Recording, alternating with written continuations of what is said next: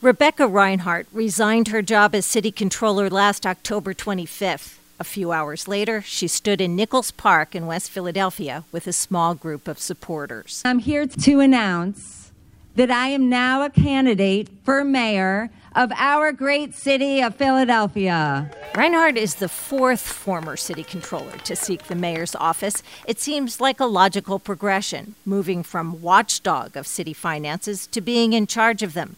But none of those who previously attempted it have succeeded. I spoke to Rhynhart about the race in her office. She was the only candidate to decline to come to our studio, so I sound a bit off mic. I started with the unusual route she's taken to the mayor's race. You began your career in the private financial sector, then went to city government. Now, that's kind of a reverse commute. What attracted you to city government? Yeah, well, my career path has been anything but linear. I grew up in the Philadelphia area, but spent about 9 years in New York. Went to grad school in New York and then stayed there and worked in finance. And while I worked in finance, I saw so many local governments. I worked on trading between local governments and Wall Street. And so many local governments didn't make the best financial decisions for themselves. And I really wanted to help government work better. And I felt strongly that I needed to leave in order to come help Philadelphia. I grew up in the Philadelphia area and wanted to be on the right side of things.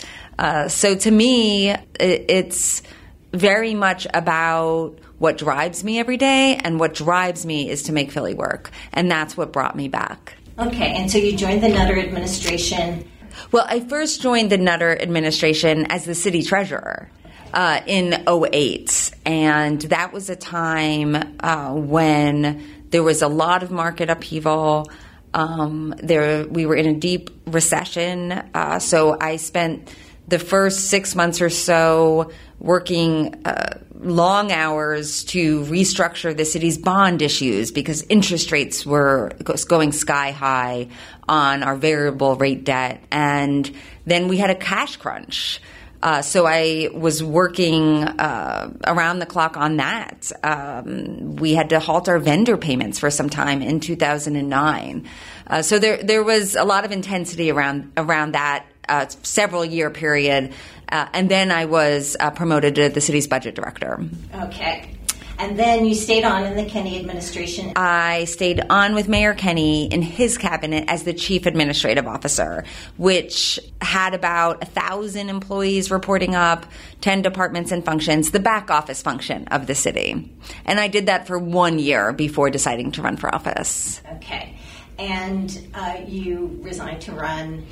And I remember talking to you during that campaign, and you criticized the then incumbent Alan Butkovitz, who you defeated in a stunning upset. But you had said he made the office too political and did nothing but hold press conferences. And you wanted to be a problem solver and work with government to find solutions.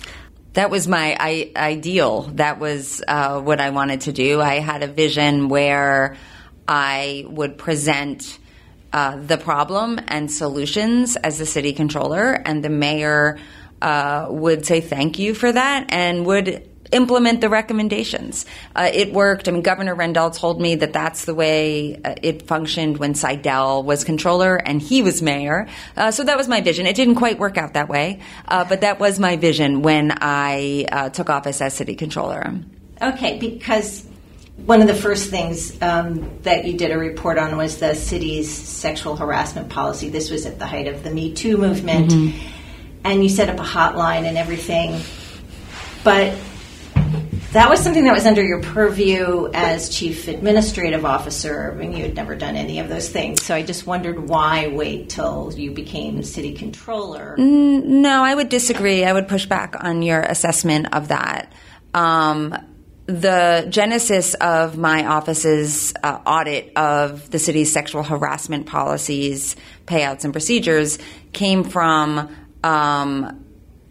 several things that happened in the year or two that I was running for office, it was the former sheriff was accused of sexual harassment.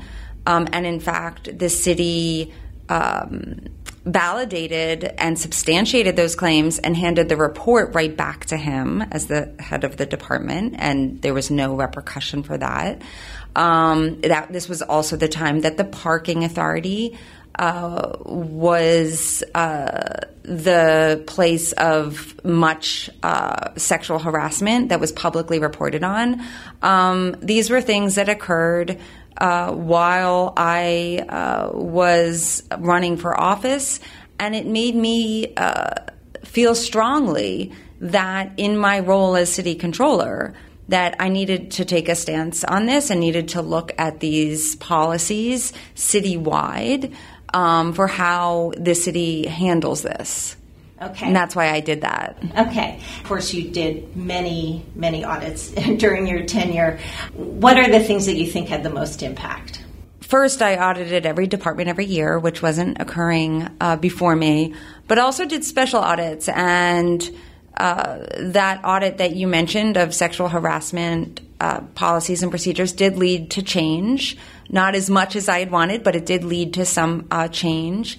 And my investigation into the city's response to the civil unrest, I think, was a very important investigation to lay out what happened and to chart a path forward, as well as my work around a wide variety of issues. I did the audit on policing right before I announced my run for mayor, which showed a lot of serious issues in the police department that I plan to fix as mayor. So I think that I really expanded the role of the Comptroller's Office beyond just the traditional audit function to looking at some of the city's toughest issues. And now I'm looking to actually be in the position to make that change happen, which is mayor of our city. Right. Many city controllers before you have sought the mayor's office, and I'm just wondering if that was always kind of in the back of your head that you'd run for mayor. Was that kind of an ultimate goal of yours? No, I don't look at it. I don't look at things that way. I take steps to have a greater impact on the city. When I ran for controller, I ran because I saw so much happen within the city government that needed to change. I wanted to have an independent voice. And as a person with a strong financial background, I thought that's a great job for me to do. And I thought I could make change happen from that position. What I found after 5 years is that I had a great impact, but in order to truly make our city government work, I had to run for mayor.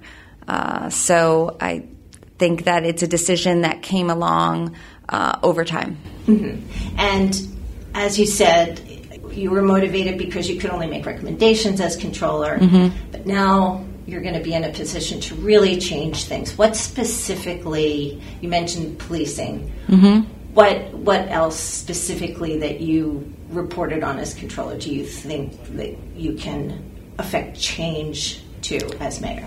Well, a lot of different things. I mean, first, I've released plans and action items for what I would do to make our city safer and cleaner. As city controller, I reported out on what works around gun violence since 2019 and urged the mayor to do more. As mayor, I will treat this issue with the urgency it deserves and take the steps that I've called for. On trash pickup, as city controller, I reported out on the inequity of on-time trash pickup times, depending on the neighborhood you live in. That is something I absolutely will fix as the mayor of our city. Policing, yes, I will make those changes. There are so many different areas where our city is not working right now. And I am the best person to take all of my experience, all of my knowledge of how the city works and doesn't work, and hit the ground running on day one to fix it. Okay. I happened to run into Councilman Curtis Jones this morning and told him that I was interviewing the candidates, and I said, what would you ask them? And he said, well, I've been going to a lot of these forums, and there are a lot of good ideas out there, but how do you make it happen? How would you make those things happen? Yeah, well, I'm the only one running that actually has city executive experience. I ran the controller's office and ran it successfully for the last 5 years. Ed Rendell was the last mayor to come into the office, running the DA's office, with that level of executive experience. And I know how to get things done. I've got things done as city controller in my office, made changes needed as chief administrative officer. I worked with the departments to cut the length of time to pay vendors. I know how to get things done in the city system.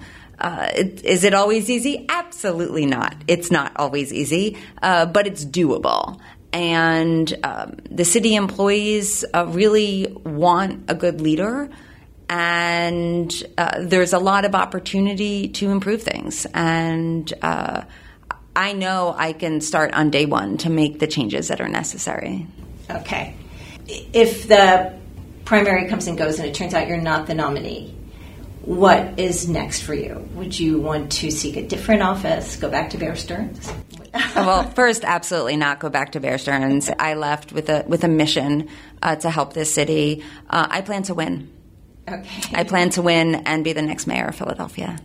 Well, thank you so much for making time for me. Thank you. Thanks. Rebecca Rhynhart is the former city controller and one of the contenders for Philly mayor. On our next episode, we're talking with grocery store magnate Jeff Brown. This city's been deteriorating for 50 years. We keep on putting the wrong person in charge, and we keep on ending up with politicians, and nothing gets resolved. I'm KYW News Radio City Hall Bureau Chief Pat Loeb. You can listen to Who's Running for Philly Mayor on the Odyssey app and all the places you get your podcasts. If you know someone who wants to know more about the candidates, tell them about the show. Thank you for listening.